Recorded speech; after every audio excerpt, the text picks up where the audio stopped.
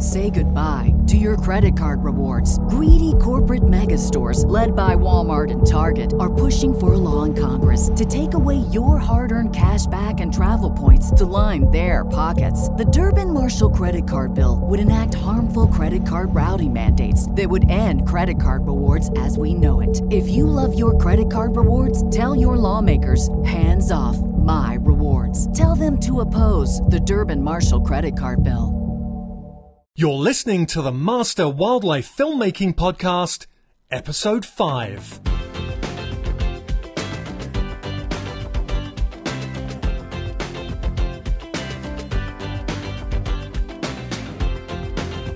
This episode, I'm talking with producer, filmmaker and founder of Sparkfire Media, Vanessa Cereo.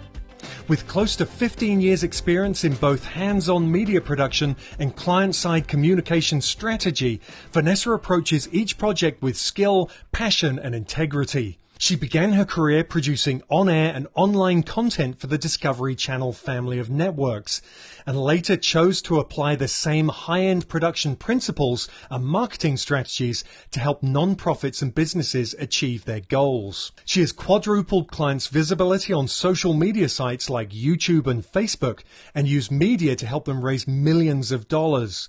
In 2009, Vanessa's series Deadliest Catch: The Real Dutch won a People's Voice Webby and was nominated for an Emmy. Vanessa is also creator of the online video series and social network NatureBreak.org.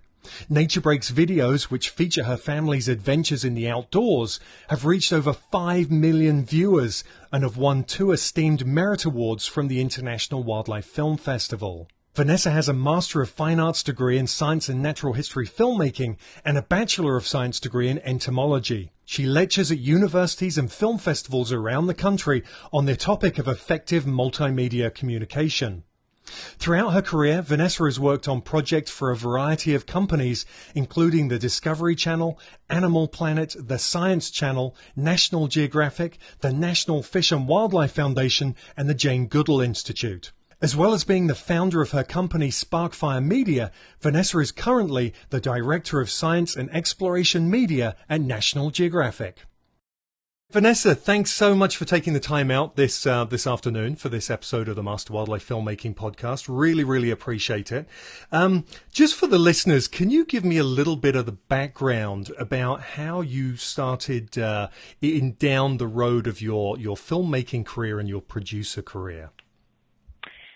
Sure. I'm happy to be here, Jake. And I always like to say, I just feel that it's interesting when you look back to see how your whole life has led you down this path to this career. And I grew up with a dad who was an interpretive naturalist. So he basically used storytelling, as I see it now, to get people to care about the natural world. He would give slide programs, and he was a writer, and he would take people on nature walks. So I always knew I wanted to do something like that, and I started out by studying science and wildlife biology, but realized I was more interested in the communication side, and I ended up going to graduate school for science and natural history film at Montana State University, and then just began working in the field from there. Fantastic. And Montana State University is one of the kind of primary places to go for this kind of career. Can you tell us a little bit more about how that played into you getting the positions that you have today? Sure. Well, I didn't have any film background. As I said, I came from as a scientist, and that was the one program I found that I was exactly perfect for that. That's exactly what they wanted to do, was to teach people who had a really strong background in science how to make films. And so, yeah, I don't think I would have ever become a filmmaker if not for that program. And now there's a great network of people who have come out of there, and we have a pretty strong community and end up working with and for each other quite a bit. Now, what I know you have, you're a filmmaker in your own right with your naturebreak.org website, and you're a producer. You've worked for networks like Discovery, National Geographic, the National Fish and Wildlife Foundation. How have those kind of roles all played in terms of being, both a kind of filmmaker taking the role of director, producer, camera person, and also working as a producer? How does it all play together? There's not many industries where you would take all of the roles from one industry and kind of put them together and be everything. But this is quite common in this industry. How has that worked for you over the years? Right. Well, I think it's extremely important to have worked in every aspect of the craft of making a film. And so right from the beginning, I knew I really wanted to focus on gaining the hands-on production skills. So I wanted to learn how to shoot myself, and I wanted to learn how to edit myself.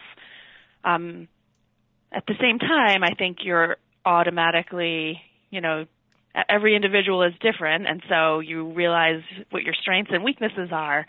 And as I got further down my career, I just started to specialize more, and moved more into the director-producer role, which is just what I personally am stronger at.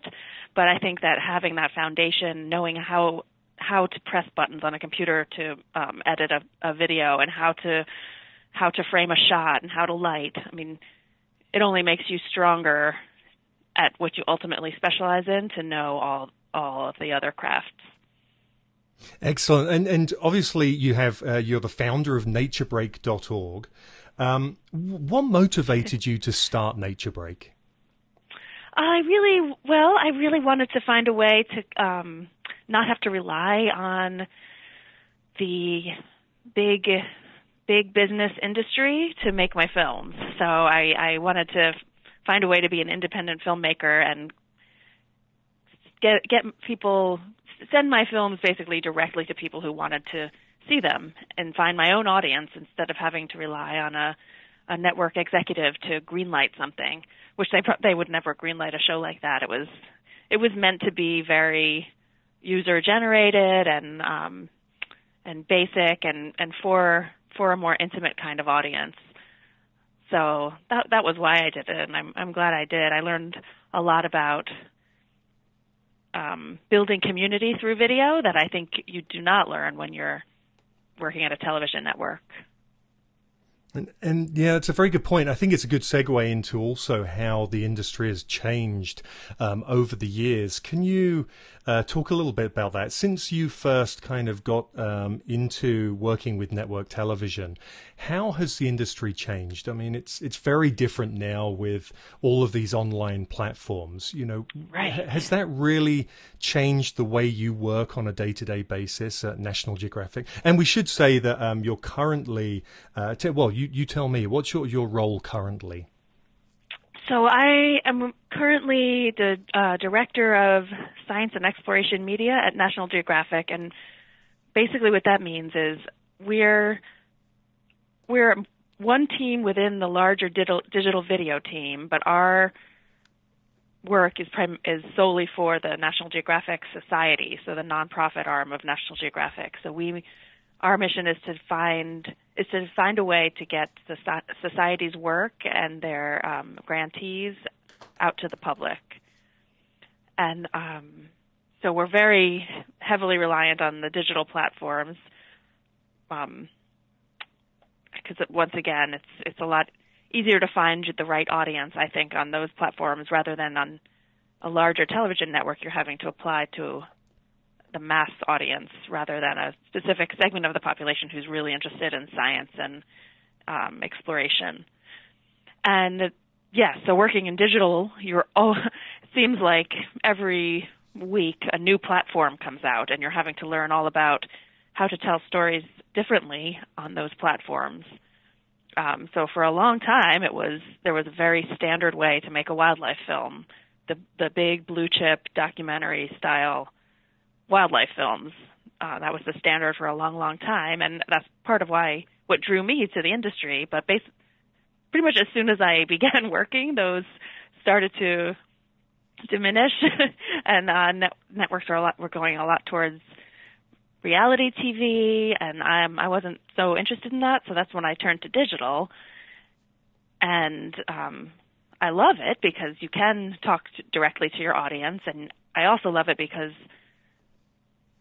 you can be very experimental in how you tell stories. There's not one standard way to make a video, and your video on YouTube is very different than the video you would make for Facebook, or now there's Snapchat, which is vertical video, so that's completely different.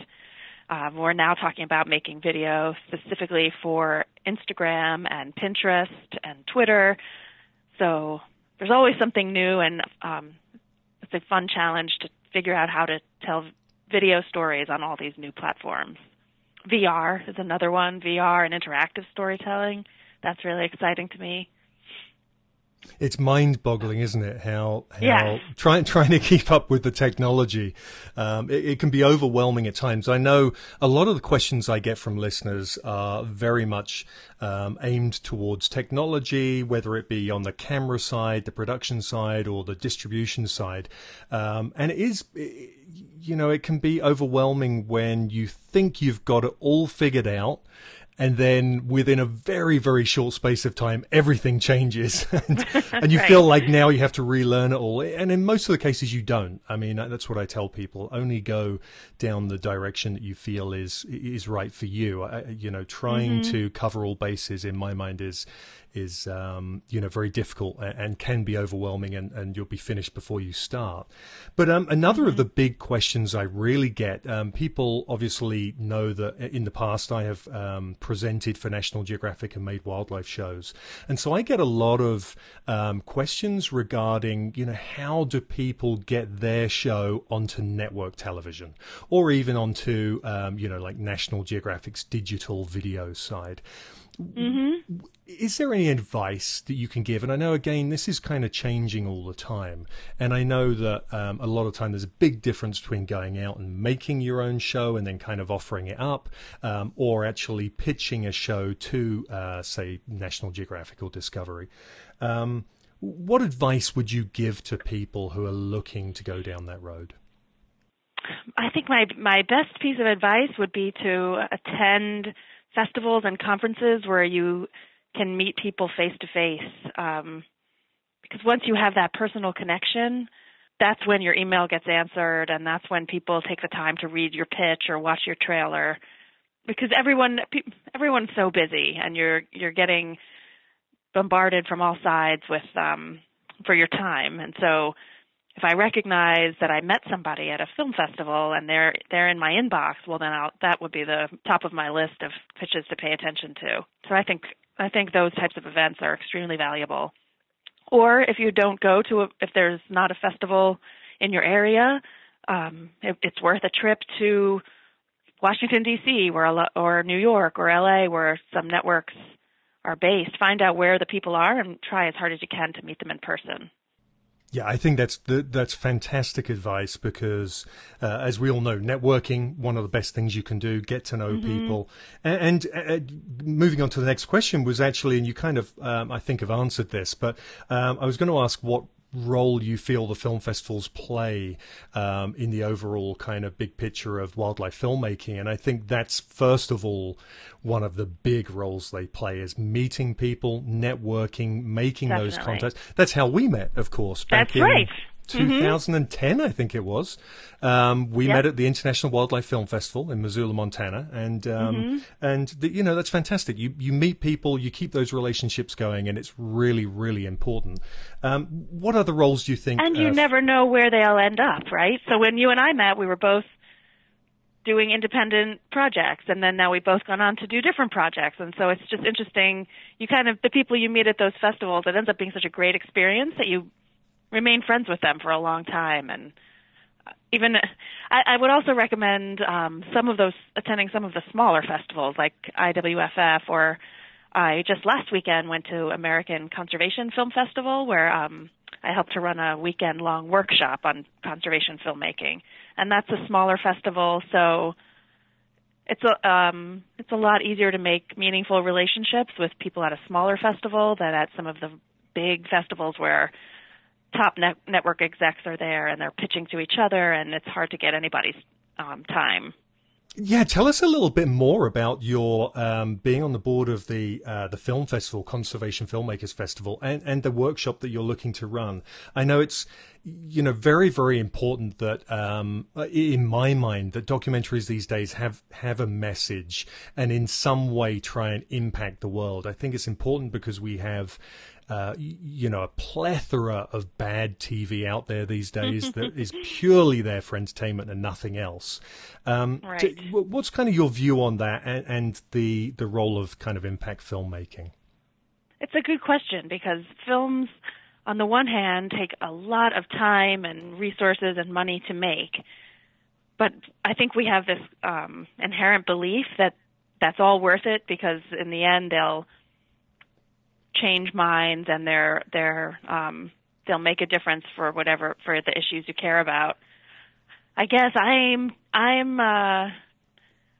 something I'm really trying to work on, and a new and interesting area of the industry that I'm excited about is impact filmmaking and trying to actually measure, is this feeling we all have true? Because a lot of times a conservation film, the only people who see it are the people who already feel strongly about that issue. Mm-hmm. So I think it's not enough to make the film, actually. I think you have to have an impact plan that goes along with the film if you really are making a film to make a difference. And that doesn't have to be your goal. If maybe you're making a film for art's sake, and I think you should understand that ahead of time and know that about you and your film. But if you really do want to make a difference, from the very start, you have to be thinking about how you will use that film. What's your goal? Who is your audience? And is the film you're making appropriate for that audience and your goal? So we had a really interesting presenter, Liz Smith from the Conservation Media Group based up in Camden, Maine. And she gave a fantastic presentation about just that, about impact filmmaking and how to make sure you're actually achieving what you set out to achieve when you make a film. And for people who are unaware of the kind of the process there or the tools that you would require to do that, how are they measuring the impact after they've actually made the film? Well, it's still a developing field, and people are trying to figure out how do we measure it. So there's not really a good answer for that yet. There's all kinds of new organizations who are working on that. So they're measuring, and maybe they'll do a survey. They'll survey an audience before and after and see if how likely they are to change their behavior. Sometimes they're monitoring social media, and so they're seeing what the conversation is regarding a film. If it's if they're bringing in new audience through social media, so that's another way that they're doing it. But it's a science, right? So there's a whole separate type of person and segment of the industry who is trying to figure that out. And I would suggest if you're a filmmaker and you want your film to make an impact, to try and team up with one of the organizations who can help you do that. Yeah, because obviously once you've made the film, I mean, it's just the kind of tip of the iceberg. Even if you're just making a film for the film's sake, distribution. I mean, I don't think any filmmaker when they're starting out really has a clue.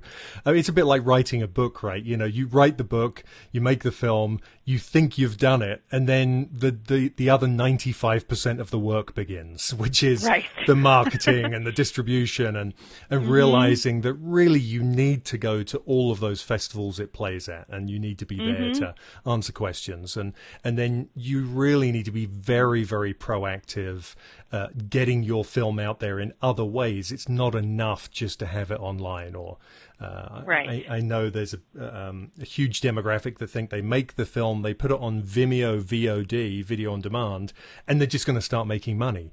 And of course, it just doesn't work like that. And with the impact stuff, then on top of that, it's tenfold, because of Right. course you need your backup websites, your surveys.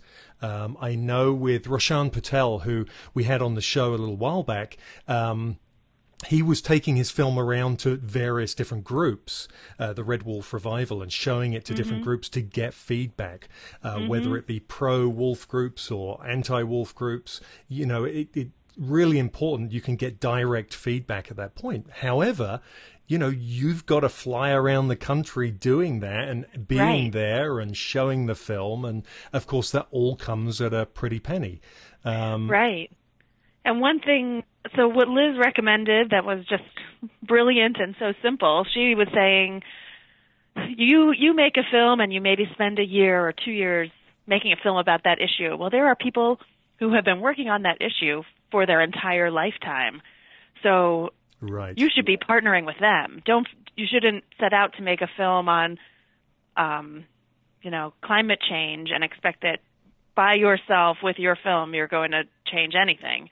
But if you partner with 350.org or Sierra Club or one of these organizations who already is working on that issue, then they'll be able to use your film for the movement they are already working on. Great idea. Yeah, finding allies, people already who have been there, done that, and know the landscape. Yeah, that's probably the best advice with that kind of filmmaking. Moving away from that, just a couple of days ago in the news, there was the big unveiling of National Geographic's new tagline, and so the rebranding. Further, yeah. Can you tell anyone who's unfamiliar with the new branding, can you give us a bit of insight on that? It basically, it's about pushing the limits, right? It's about pushing the limits of science and discovery and humanity and what we can do and achieve, and including conservation, how to think beyond the limits and achieve what you didn't think you could achieve before. What do you see the future of wildlife filmmaking? I mean, things are changing so rapidly. You mentioned VR. Obviously, that's becoming huge now, and it's all of the big technology manufacturers are jumping on the VR wagon.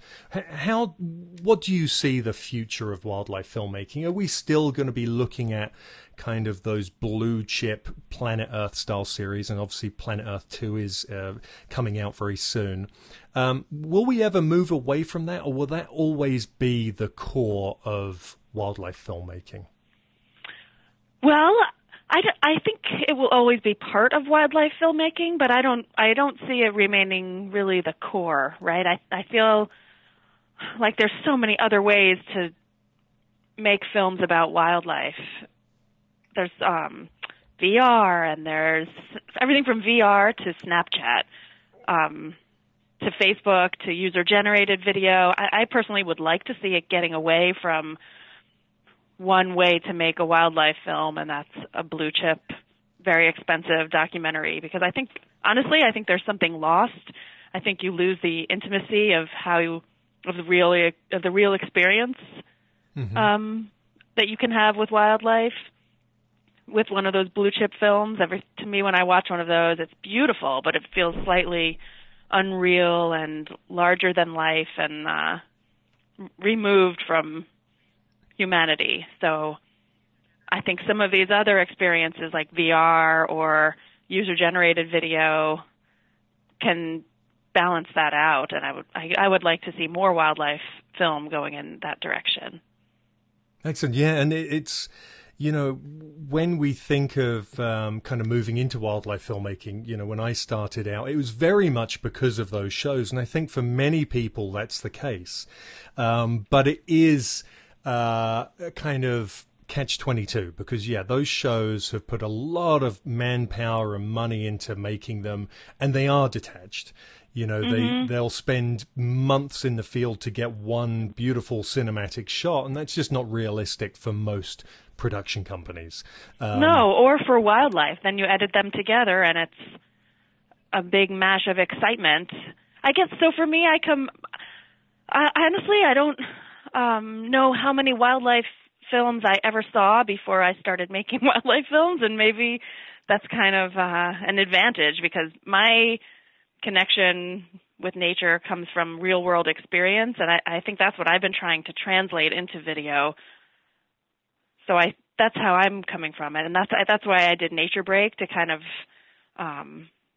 do something that was simpler and I thought more truthful into how humans and nature experience each other. So, and I think that's fantastic. I mean, Nature Break was really, really beautifully done for a community-based, where you had lots of people participating and sending their videos in. You know, it's a great way to spread and distribute your work and encourage other people. I know with much of my work, that's what I'm trying to do, is inspire others to do what I do, because I get so many people asking how to do it. So, well, why don't we just gather this information and share it, which is what this podcast is all about, trying to enlighten new filmmakers that there isn't just one track. And it does seem that, 90% of the questions are always heading down that road of, how do I get on network TV? How do I get National Geographic or Discovery to take notice of me? And of course, I think in some ways there's just so much more that you can do, and not get, the kind of disillusioned by the fact you get turned down, because you can go and do your own thing. And really, back on following that in terms of producing, we a lot of the time we're talking to filmmakers directly in terms of people who are taking on every role. But I know you're very much in the producing role. And you touched a little bit on this earlier, but in terms of giving advice to people specifically in terms of producing, what is the best thing they can do to go out to learn to produce wildlife documentaries right from the onset? What should they do to start off? As a producer, the most valuable asset you have is your team. So I would, if you were, for someone who's looking to be specifically a producer, I would start collaborating as soon as you can with the most talented craft people that you can. Find ways to work with cinematographers that you respect and that you enjoy working with. Find ways to work with very talented editors, and then that's the best way to see your vision become made real, is to be working with people who are better than you are at all of the other details. I think that's an important quality too, is to realize it might be better to rely on someone who's more talented than you. Excellent advice. And I think if only we could, if we could all just find those people and collaborate with them all the time. It's so easy when you do that, when you get a good team. And of course, a lot of the time as filmmakers, we work with different people on different projects, and some projects run so smoothly, and it's most of the time to do with the people involved. It's just people work well together. They know what they're doing. They're professionals in their field. And other times you can work on projects that don't go so well. We've probably all been there, and it's just down to conflicts in personalities. So really important, and I think it's nice you find a good team to try and stick with them as much as possible. Yeah, and the other interesting thing is, depending on the project, the best team might be different. So that's part of the fun for me of producing also, is thinking about each project, who are the best, what's the best balance of talent to make each project happen. So in some projects, maybe the cinematographer is the most important part of the project, and then you find that person, and you build around that. And others, it might be a writer, or maybe you find someone who can write and edit, and so then you figure out where the holes are and fill those with other people. So I like doing that, and you meet a lot of really amazing people that way too, and that's one of my favorite parts about producing is getting to work with talented people and kind of creating the space for all of them to do their best. Agreed. Yeah. And you know, much of the time we think of ourselves as, or people think of us as being these solitary individuals out in the field on our own. Right. Not realizing that a lot of the time there's a lot of people involved with these projects. And very quickly, I know we've got a bit of a time crunch here, because we're coming up to the half-hour mark. Very, very quickly, a couple of last questions. Is there anything that you're working on at the moment you can tell us about? So I recently moved away from doing hands-on production to now I'm the director of a team, and I was nervous about the transition and didn't know how I would take to it, but I'm finding I really enjoy it, and so because now I'm really involved in strategy. So the favorite thing I'm working on right now is figuring out the digital video strategy for the National Geographic Society. So looking at all these different platforms and realizing what they can do, what audience they can reach, kind of the limits of how they can impact people, and then brainstorming and figuring out what creative video projects to make for each of those platforms. And that's been really, really interesting and fun.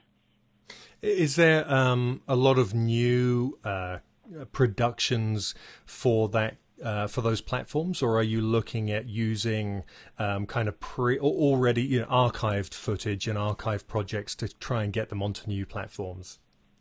A little bit of both. We have have an outstanding archive, so we can make the best of that. But a lot of what we want to do is to highlight new work that explorers and scientists are doing. So for those types of projects, we would go out and film with them and create media from scratch. But the idea is that when we go out on one shoot, we're thinking about all these different platforms and the stories we can tell on each one, so that we come back, instead of with one story for television, we're coming back with 5 stories for all these different digital platforms. Fantastic. Well, I'm obviously very eager to see what happens in the future and see the stories coming out. And this honestly is the last question. No problem. It's been fun talking. I have a lot of people who, when I give advice, they come to me for advice about wildlife filmmaking, how to get their foot in the door. And a lot of the time, my advice, I give them my advice and they turn around and say, well, I've got kids and I just don't have that much free time, and how am I going to do that if no one's paying me? And, there seems to be many obstacles due to, personal life, things like having children. Right. Now, I know you have a young family, and yet you've managed to do an awful lot of things. And even through time that you took to have a family, you were still doing Nature Break. Can you just tell me a little bit about how you managed to do that? What motivated you to keep going and do those things, even though, yes, you were having a family and, there were plenty of obstacles, I'm sure. How did you keep the motivation up? Well, good. Yeah, great question. In hindsight, I can give advice. So in the moment, it felt like a struggle and was hard, and I felt like I was losing things I had worked really hard for. But I think in hindsight, at each stage of your life, you do what you can. So when I was starting out, I interned and did really boring things like make legal binders and production binders and photocopies. And but that was a good first step, because that got my foot in the door at Discovery. Then I did, I worked for a while, and then when I had kids, I realized, I can't keep up this pace of working for a big network. I can't be in the field anymore. But what I can do, it's not going to make me a lot of money, but what I can do is make my own videos about me and my family out in nature, and I can put them online. So that for that time being, that's what I did. Then my kids got a little older, and I thought, okay, I'm ready for a real job again. And so I went back went back to work. I don't know. I think maybe some advice is that you can't have it all at one time, and look at each thing you do as a step, and not that it has to be the ideal. And even now, so I always thought I would want to be in the field all the time, and the whole reason I got into this career was because I liked being out in nature. And yet for the past year, I've been working in an office. So it's not quite the ideal, but I think I'm just looking at all of the amazing things about working in this office and all that I'm learning and gaining from this experience, that in the future maybe I will have more of a field-based job, and this will all have led to it. Yeah, that's great advice. Take it one step at a time, because I totally agree. I don't think I've met anyone in the industry who had it all straight away. It just doesn't come like that. You've got to work hard, and a lot of the time with anything in life, you may feel like you're kind of moving off trajectory for a time, but it's it might just be for a reason, for a short space of time, and then when you get back on the right trajectory, it all works out. So. Yeah, and you're always sacrificing something. So maybe you're sacrificing money, maybe you're sacrificing time with your family, maybe you're sacrificing being out in the field. There's always something that's not working, but just try not to focus on that and focus on what you're gaining from each experience. Great advice. Vanessa, thank you so much for taking the time out today. I know you're super busy, and I really, really appreciate it. Thanks a lot. Thank you, Jake. If you've enjoyed this episode of the Master Wildlife Filmmaking Podcast, then please leave a rating and a comment, and remember to subscribe to keep up to date with the series. You can find out more information on wildlife filmmaking at masterwildlifefilmmaking.com, where you'll find valuable free resources like downloadable reports and video tutorials. Thanks for listening.